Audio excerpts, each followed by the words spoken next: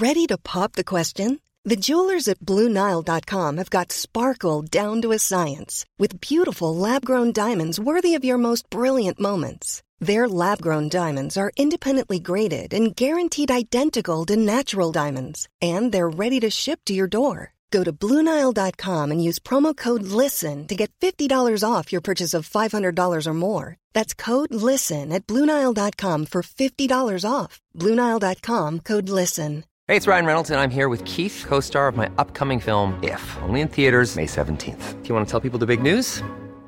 All right, I'll do it. Sign up now and you'll get unlimited for $15 a month and 6 months of Paramount Plus Essential Plan on us. MintMobile.com/switch. Upfront payment of $45 equivalent to $15 per month. Unlimited over 40 gigabytes per month. Face lower speeds. Videos at 480p. Active Mint customers by 531.24 get 6 months of Paramount Plus Essential Plan. Auto renews after 6 months. Offer ends May 31st, 2024. Separate Paramount Plus registration required. Terms and conditions apply if rated PG. Everyone knows therapy is great for solving problems, but getting therapy has its own problems too, like finding the right therapist, fitting into their schedule, and of course, the cost. Well, BetterHelp can solve those problems. It's totally online and built around your schedule. It's surprisingly affordable too. Connect with a credentialed therapist by phone, video, or online chat, all from the comfort of your home. Visit BetterHelp.com to learn more and save 10% on your first month. That's BetterHelp, H-E-L-P. It's been 34 years since the loss of Piper Alpha. Piper Alpha was an oil platform located in the North Sea, approximately 190 kilometres northeast of Aberdeen in Scotland. On the 6th of July 1988, a series of explosions and fires ripped through Piper Alpha, causing the loss of the first oil rig due to fire. 167 people died on that night, with only 61 surviving. Our guest is one of the 61 who survived. Welcome to Health and Safety Conversations. Here's your host, Tom Bourne. Hi, and welcome to Health and Safety Conversations. I'm your host, Tom Bourne, and with me today is Joe Meanen. Joe Meanen is one of the 61 survivors from Piper Alpha, the first oil platform lost in an explosion, also the biggest loss of life in a oil rig disaster. Joe, how are you? Good, thank you, Tom. Joe, tell you what, I've been wanting to get someone from Piper Alpha on, but as you can imagine, numbers are dwindling as time goes past. So thank you so much for coming on. Let's just have a quick chat. It's been 34 years, Joe. Does it seem that long?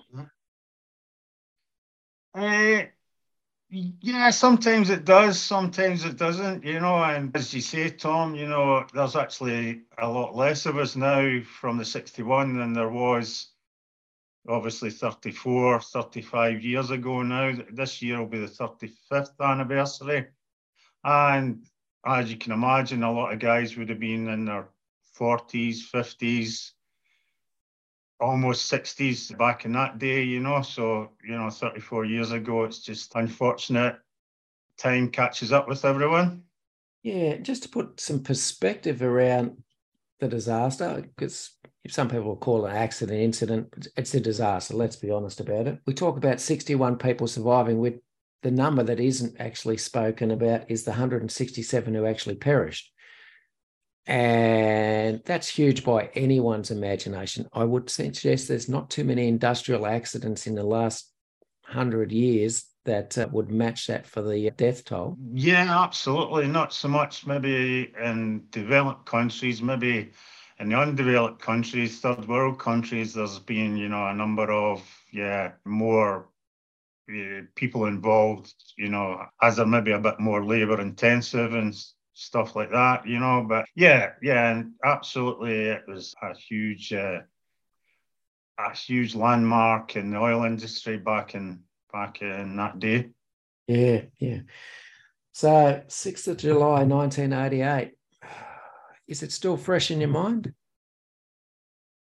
Oh yeah, absolutely. I can remember, as if it was yesterday, as most people would with major incidents that have happened in our lives. And Yeah, absolutely. It'll be with me till the day I pass away.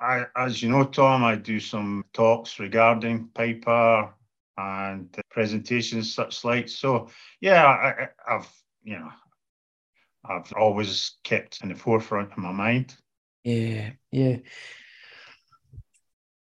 What was it? What sort of job did you do on Piper? And had you actually been there long before the incident actually happened, Joe? I worked offshore as a scaffolder, Tom, Okay. and I first went offshore in 1982 and worked on a number of different platforms in the North Sea and ended up in Piper on March of 1988. That was my first trip on Piper Alpha.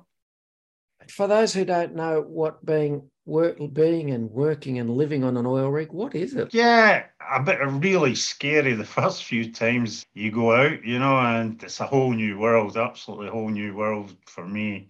I'd kind of first heavy industry job I was working on was the construction of the oil terminal. They were building an oil terminal at Solombo in the Shetland Islands, Tom. So I was up there for 4 years or so, and that's where I really got involved in scaffolding and that was going to be my trade for almost the rest of my life. So yeah, but when I went offshore, wow, it was totally different. Even just traveling there on the helicopters, it's pretty scary your first few times. Did they make you do the training about escaping from a helicopter before they took you over there? Yeah, they did actually. Yeah, I done my survival course before I went offshore. Yeah, so there was some firefighting involved in that, some theoretical work, and then you done your helicopter ditching and the pool exercise, to inflate life rafts and climb into them. It was quite realistic, but I actually really quite enjoyed it.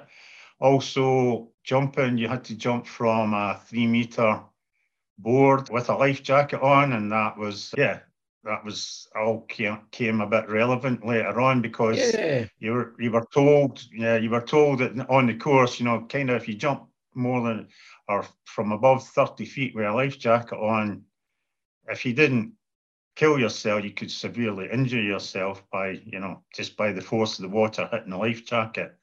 So yeah, it was all really interesting actually. Now, Piper Alpha in the North Sea off the coast of Scotland, bit of the pride and joy of British industry at that time. The most productive oil rig at the time in the world, producing they say 320,000 barrels of oil a day. It was also joined through pipelines to Claymore and Tartan rigs. Is that correct?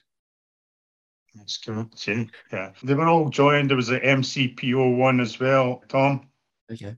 And it was actually the Piper oil field, and Piper Alpha was the main platform within within the four platforms. And they all had gas and oil pipelines running back to Piper. And then the main oil and gas pipeline ran back to the floater oil terminal, which was on the Orkney Isles, and that was also owned by Occidental. So yeah, the Piper Alpha was the heart of the oil field.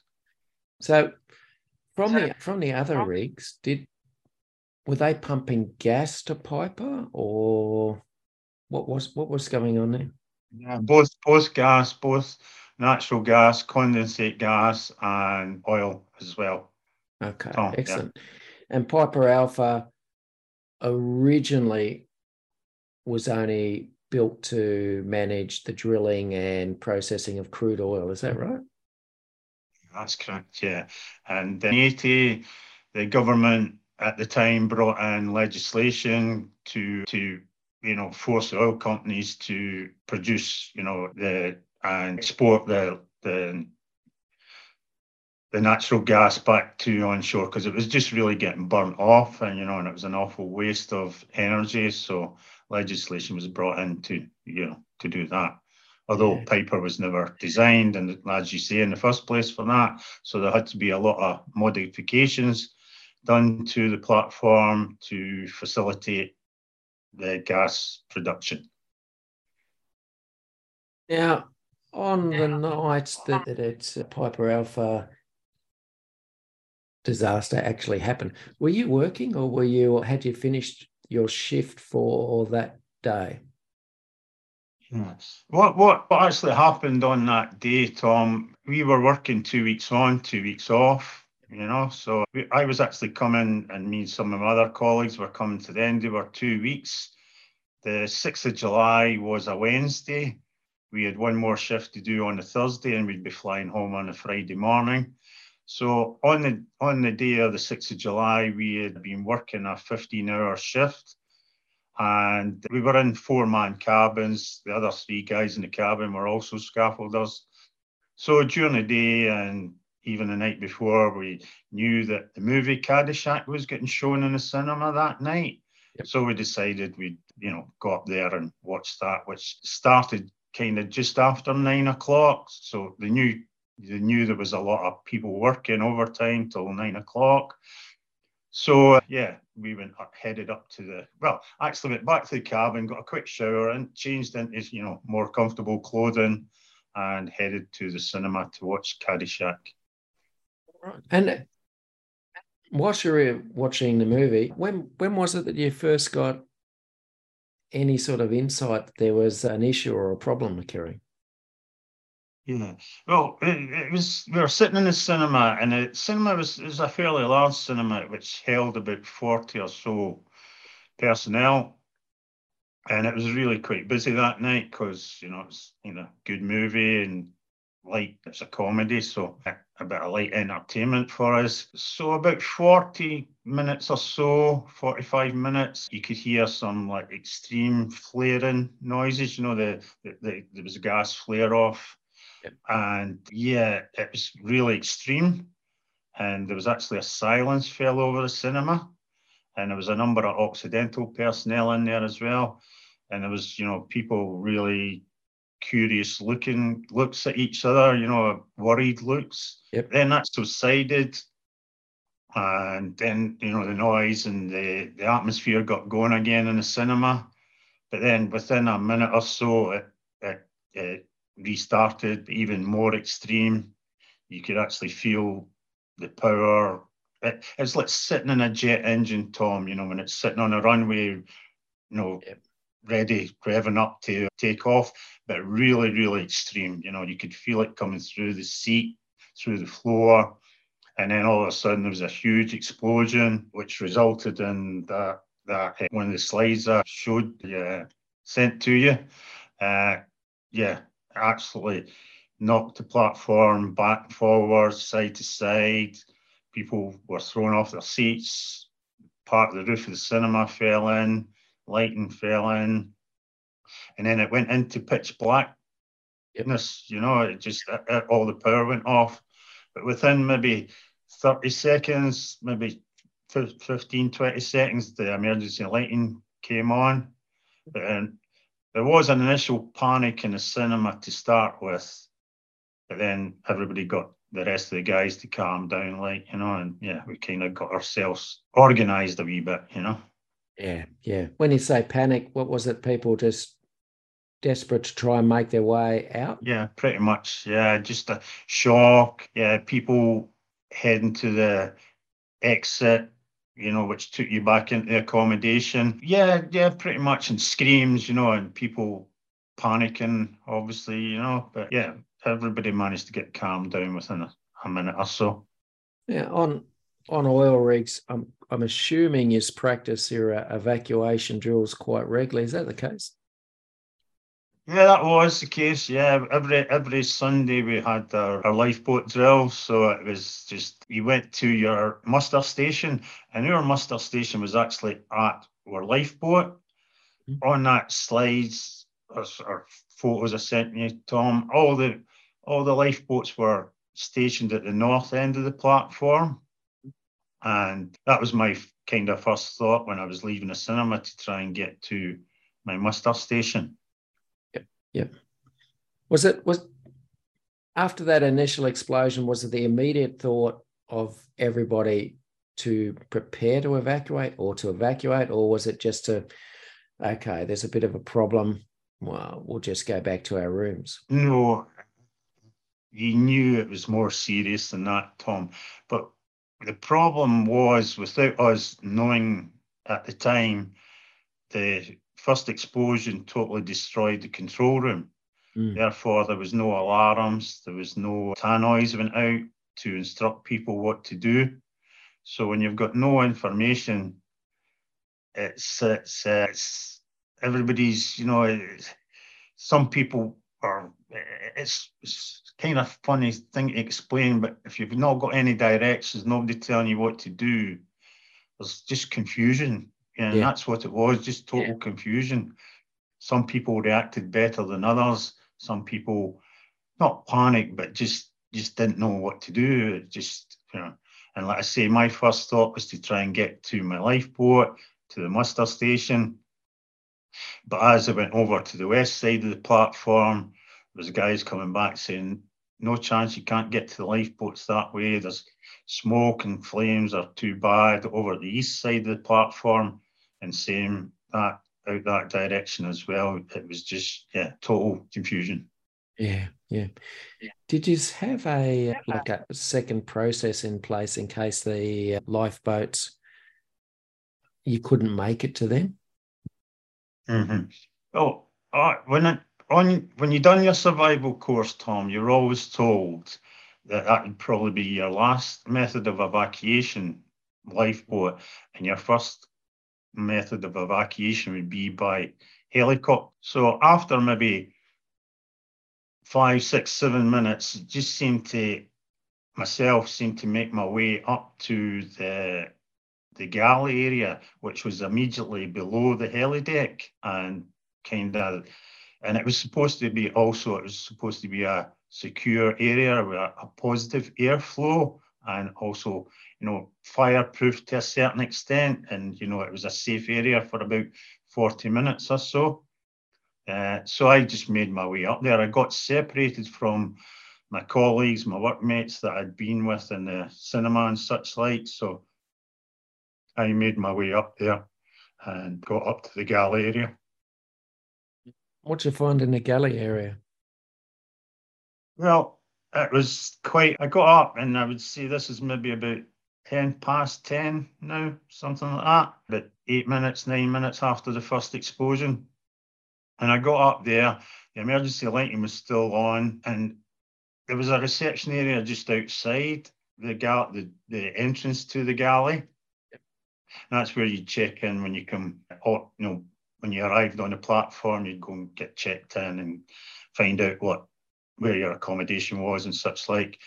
And there was double doors to go into the galley, and I opened one door, and there was maybe about 100 men in there. Either they were lying on the floor or sitting on the floor with their backs to the wall, and it was almost silence in there. And just at that point, a guy came in behind me, and he shouted out, "Is there anybody here from Bodens?" And Bodens was the drilling contractor on platform, the guys that done the drilling for the oil. Yep. And they recognised his voice and shouted, "We're over here, Mark." So I thought, at that point, let's say I got separated from my colleagues I was with, and I shouted out, "Is there any scaffolders here?" And same again, workmates recognised my voice and shouted, and they were actually right round the back of the galley in a little store area, which was a dry store area adjacent to the kitchen area of the galley. So I progressed to walk round that way, and I was stepping over people lying on the floor. They were lying on the floor where they're maybe leaning on their elbows and such like, Tom, but keeping as low as possible. Yep. There was smoke in the galley at that time, but it wasn't excessive, it wasn't too bad. But as I was going round that way, the OIM, which is the offshore installation manager, he was there, and the safety officer was there. Mm-hmm. And as I was going passing them, somebody shouted to Colin, he was the OIM, "Colin, tell us what's happening, what we're going to do." Yep. But as I passed and looked back at him, he's gone. His face was gone, Tom. He just couldn't appreciate what was going on. He just, for lack of a better word, he just froze, Yeah. And the safety officer shouted out, "Guys, there's been a mayday sent out. There should be helicopters here within the next half an hour, 40 minutes to come and rescue us. Just hang fire in here." So as I progressed round through some other plastic doors to this little dry store area, and the guys I was with earlier on were all sitting there, same lying on the floor or sitting on the floor, but they all had wet dish towels over their face, their nose and mouth. And they said, "Joe, get a dish towel up there. There's dish towels beside the sinks." And these were big industrial sinks, Tom, for the caterers to clean their dishes and such like. Yep. And I just thought, I grabbed a dry dish towel, just without thinking, turned on the tap. Of course, there's no water coming out the tap. Yep. And it's really starting to sink into me now. Well, there's no water, there's no power, there's not going to be any facilities to fight the fire with. Yep. We're really in a bad way now, so there was water still in the bottom of the sink, so I soaked the dish towel in there. I went back down and sat with the other guys, and there was about 20 of us in that area. And I sat down with them guys, and we says, "Well, do we know what's happening, lads? Anybody got any information?" They said there had been two of the firefighting team that had come up. They had breathing apparatus on to the back door of the galley area there, because there was a little landing area out the back of that door for the caterers to get supplies. And they says they were going to come back and let us know what was happening, but after 2 or 3 minutes, no, it wasn't happening. We were sitting there, you could hear other small explosions happening on the platform. You could actually hear like yawning noises, grinding noises. Say this is about 12, 13 minutes or so after the first explosion. Believe that the structure of the platform has been compromised already. It's starting to bend and give way. It was starting to just fall in on itself. Therefore, there was windows breaking and such like, and then the emergency lighting also went off. So we were just sitting there. Why is there in the galley? What was the overall mood of people? Were they optimistic that rescue was coming, or were people just in sheer dread of what was going to happen? Yeah, I think, just I think they were just didn't know what was going to happen. They were just waiting for something to happen. Yeah. But there was nothing happening, Tom. You know what I mean? And like I say, nobody getting any direction apart from the direction of being told to stay, and there'd be helicopters arriving. Okay. Yeah. When did you make the decision not to stay there?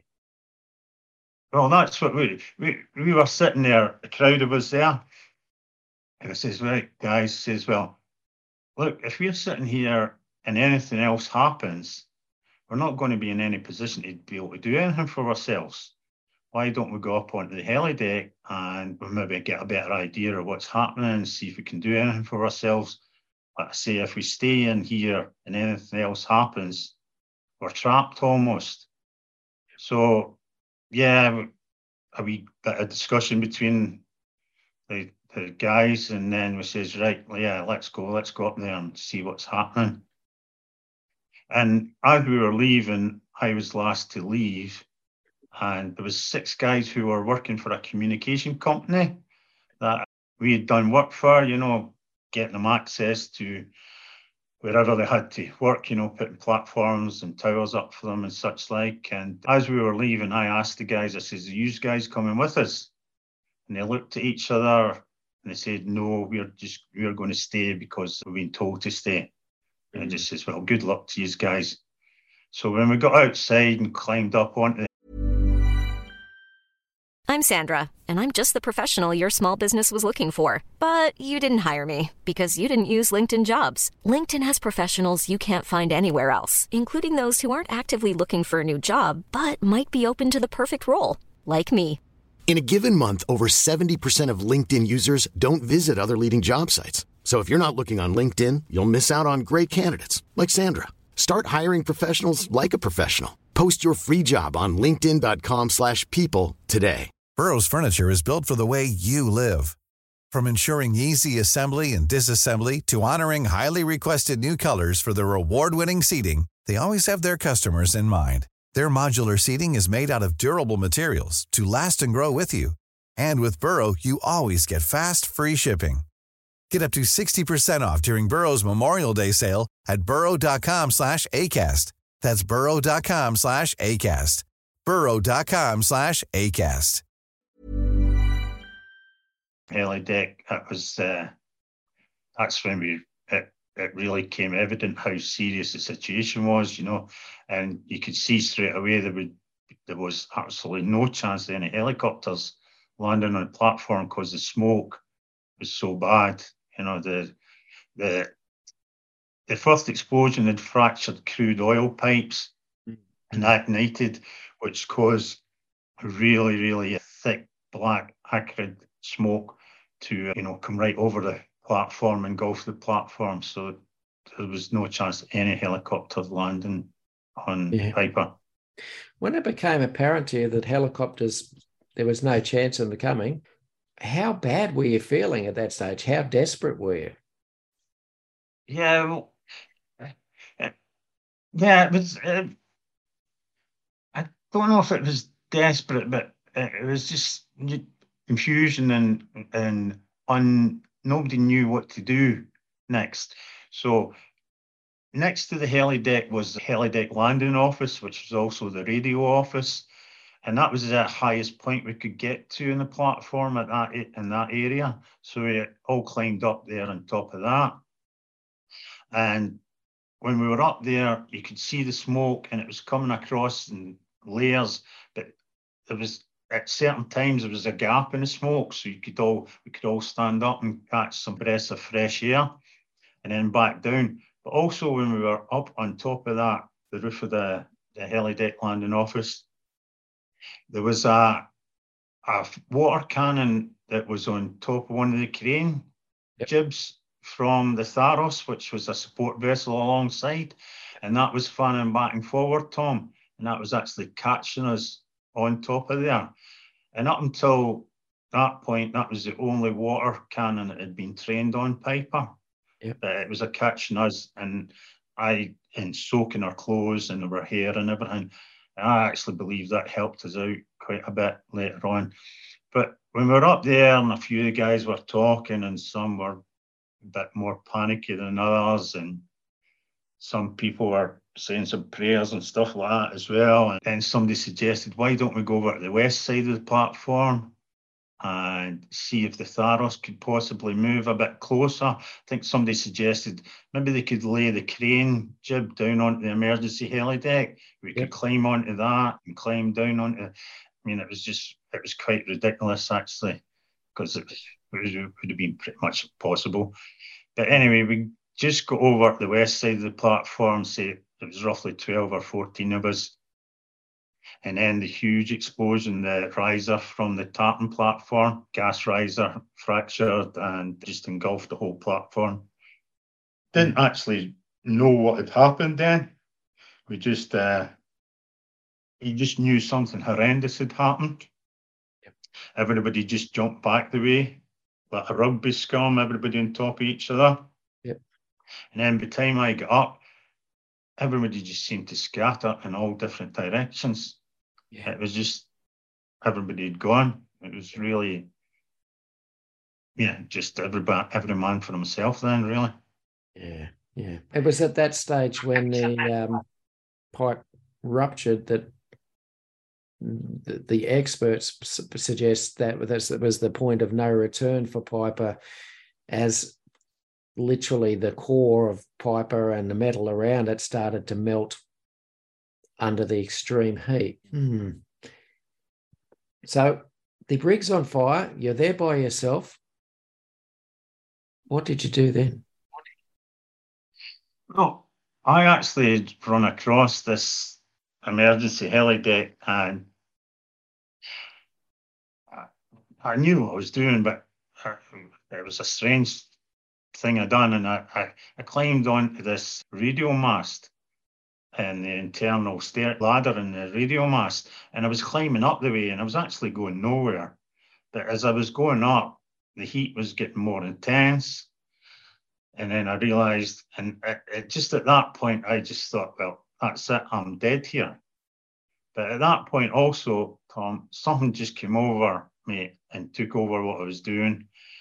I don't know whether it was a will to survive, a clarity of thought, a higher being looking after me or not, but I just come down, right down this ladder, which took me onto the level below the helideck, run along to the access steps that would, you use to either, if you're leaving the platform or arriving on the platform, take you onto the helideck, run across to the north side of the platform, had a look over, the huge explosion had cleared all the smoke away, the thick oil smoke, and could see the water. I had a life jacket on at that point, took the life jacket off, threw it in front of me, took a few steps back, and I knew exactly what I was doing, but it wasn't as if it was an outer body experience. It was as if somebody else was doing it. And I took a run. There's safety netting around the heli deck, and it's got supports for the safety netting. I knew I had to try and get myself away as far as good from the platform. Took a run, used the supports to propel myself off as far as I could. And it was only at that point as if I'd came back to myself, actually. And excuse me here, Tom, but the first thought came into my head was, what the fuck have I done? So at that point, not another thought came into my head till I hit the water, which was took about 6 seconds to cover that distance. And then bang, I hit the water. I don't know how far I went down. I know it was quite a bit, but you're a bit disorientated and such like. But when I looked up and I could see the light from the fire above.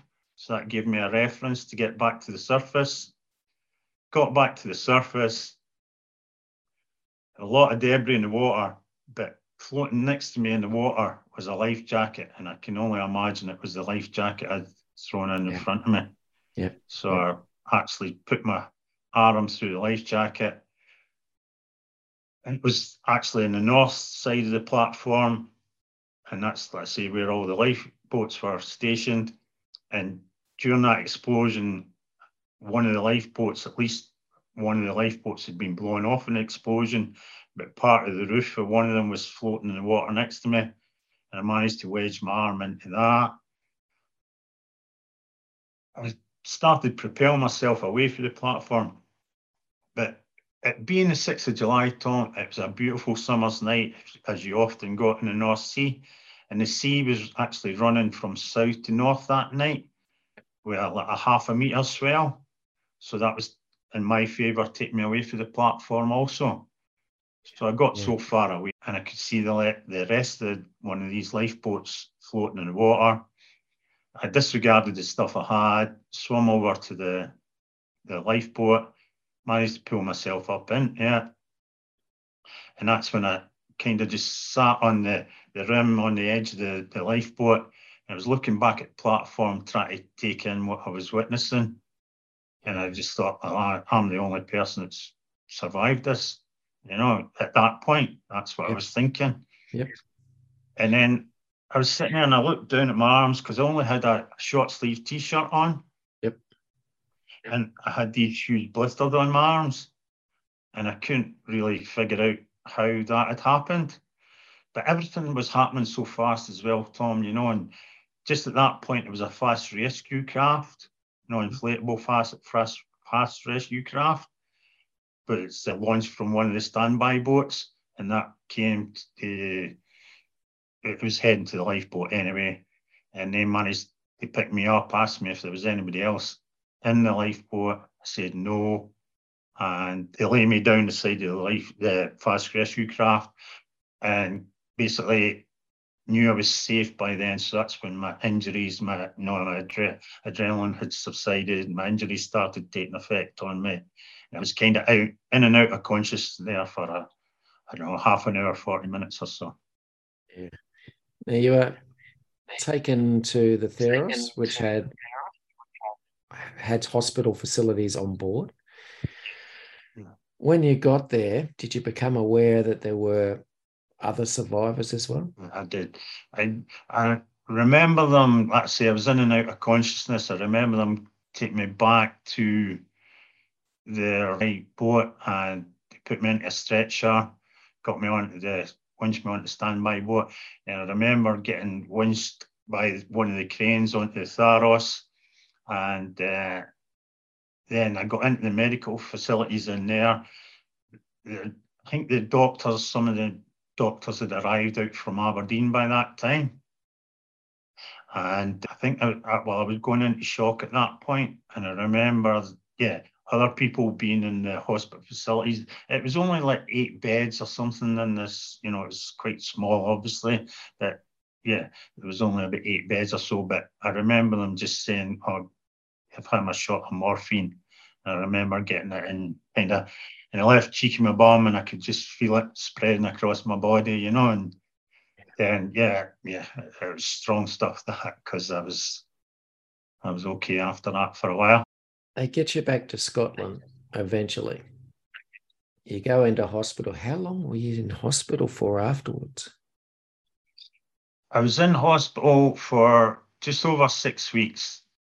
For the first 4 days, myself and Roy Carey, there was a guy, Roy Carey, and myself and Roy were two of the more badly burnt survivors, and we were in a separate ward just on our own, myself and Roy. I had a nurse stationed by my bedside for the first 72 hours, but overnight, Yeah, there was actually one other survivor, Tom, on that night, called Eric.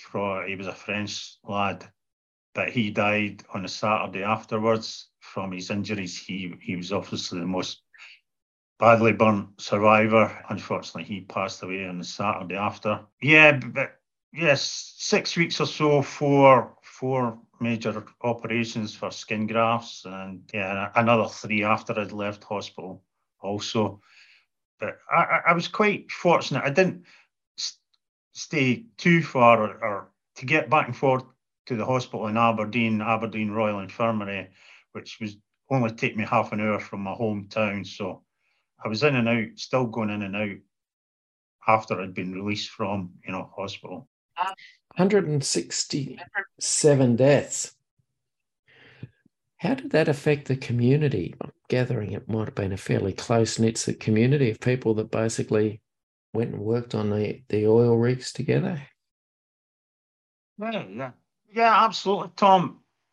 I would say more of a community on the platform, because there's a lot of guys from north of England, some from South England. I think there was 19 of the divers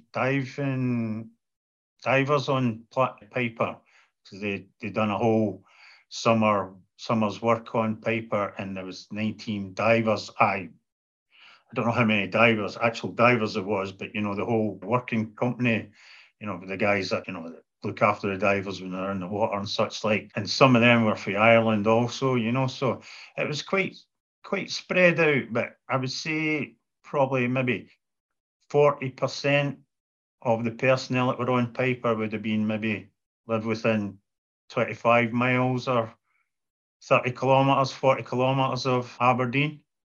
But there was a lot of guys that lived further afield also. Yeah.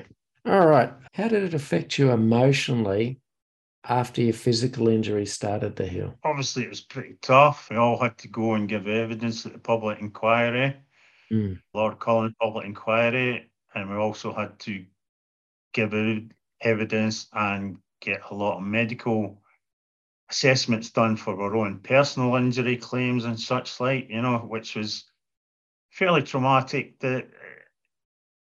My own personal stuff was more traumatic, it was more invasive than, the public inquiry. The public inquiry was quite straightforward. My own personal stuff was, psychological reports, psychiatrists, as well as physical reports done and such like, so I'd say that was a bit more invasive. But yeah, absolutely shock of being involved in that. I would say, Tom, I was very fortunate that I wasn't too severely affected by post-traumatic stress disorder.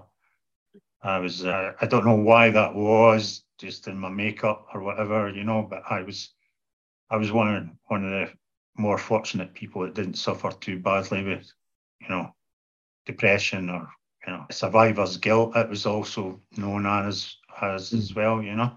Because there was also 2 suicides within 5 years, Tom, of Piper, and that, what they labelled that was survivor's guilt. Did you ever end up going back on any oil rigs? No. I've been on a helicopter once since then, but no, I never went back. I know 3-4 guys that did go back, yeah, and yeah, fair play to them, if that's how they had to handle it. Had enough?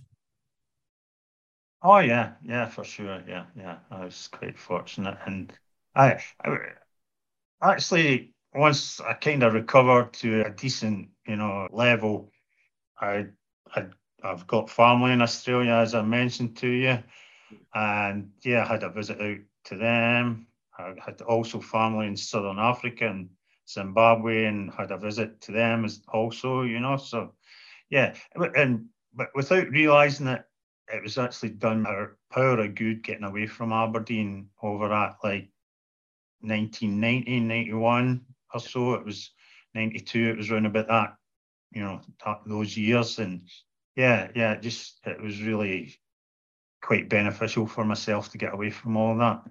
Yeah. All right. The Cullen report, once it was completed, came up with multiple causes. There was the permit system. There was the flange only being put on the safety valve, only finger tight. There was the fireproof walls that weren't blast proof. There was the rubber matting put on where the divers went. There was a deluge system that had been switched to manual. That's why no water came on. For you, who was actually there on the rig, what do you reckon the main, or a couple of the main reasons were? I've said this a number of times when I've been asked that question, Tom, and I've only got one word for it: was greed. And expand on that a little bit, it was just greed from Occidental, the oil companies. There's a thing that you can find on YouTube, Remembering Piper, and it lasts for 20 minutes, an animated catalogue of what happened, and at the end of it, it's got a little segment, about 15 seconds or so, from Lord Cullen summing up, and he goes on about how Occidental had internal reports done in 1986, 87, and even in March of 88, making them fully aware of all the problems regarding what could happen on Piper. And that's exactly what happens. And actually, at the end of Lord Cullen's summing up, he actually says that all these reports that were given to Occidental could, that's exactly what happened on the platform on that night. So they knew everything that was happening. Also, I believe over the 12 years or so that Piper was producing oil, as you said, Tom, it was one of the most productive platforms, or the most productive platform in the North Sea, maybe worldwide at that time. It received revenue of over 20 billion over that 12 years, Occidental. Yeah. And also the British government at the time had to take a fair bit of responsibility, because they were taking a lot of revenue from the tax revenue that they were receiving from all the oil that was produced, not only on Piper, but on the other platforms. Yeah. I just want to ask you one more thing about that. The fact that Tartan and Claymore kept the connection up when they knew there was a fire on Piper Alpha, would you say that's a cultural thing, that they were just too scared to stop pumping condensate and gas to Piper Alpha? Yeah. Well, similarly, Claymore, which was like a twin sister platform of Piper, they were just almost the exact same, was in full production till 11:30 that night. But the OIM at the time didn't believe that he had the authority to shut the platform down. He had to wait to get confirmation from his supervisor on shore before he could shut the platform down. Yeah. There'd be no, Tom, there'd be no scenario of any plans drawn up for an interform fire major incident, over the years. They just kind of, I don't think they, because if you read, or have not read the reports, but the reports that Occidental had done for themselves, they knew, it was quite obvious, and these guys are supposed to be top engineers and top managers, and they must have known that these things could have happened, but they just chose to ignore them. Yeah. Did it frustrate or anger you that there were no criminal charges laid, no one went to jail over the failing to take action to prevent this type of event happening? Absolutely, and it probably more so now, the more you know about it. Like I said, the first few years afterwards, I'd kind of went away and done some traveling and didn't really kind of turn my back on it a bit, But yeah, with me doing my presentations and such like now, and knowing what I now know, yeah, absolutely. And I think it would have been the British government at that time, or the British jurist lawmakers, that decided not to bring any charges against the management of Occidental, which, was really quite frustrating. Allen report made 106 recommendations to improve safety on rigs. Do you think in this day and age that a similar type of event could occur, though? I was probably quite convinced no, but you still do hear of, major gas leaks, carbohydrates that are getting released, or accidentally, obviously, getting released, close calls, such like subsea safety valves have been all installed in all the pipelines and such like now, but I've also heard of incidents that some of them are not getting, shutting properly, closing properly, they've got defects, faults, because they're not being possibly maintained as well as they should have done. And as, let's say third world countries where there's oil development going on, drilling platforms, West Africa, off China and such like, Far East, and then obviously we had the Deepwater Horizon, and I couldn't believe something like that could happen in 2010. And fortunately enough for them guys on there, most of them got off safely. Yeah. All right, Joe, we've basically run out of time. I just want to thank you for coming on the show and actually telling your story. I'm sure a lot of people will benefit from hearing it. Feel free anytime to reach out to us, and you've always got a place to stay over in Perth if you ever head down here, mate. But for now, thanks very much, Joe. Yeah, hopefully, Tom, I'll maybe catch you for a beer over in Perth at some point. That would be great. All right. Take care. Cheers. Take care. Cheers. Take care. Cheers. Thanks for listening to Health and Safety Conversations with Tom Bourne. Until next time, stay safe and enjoy the rest of your week.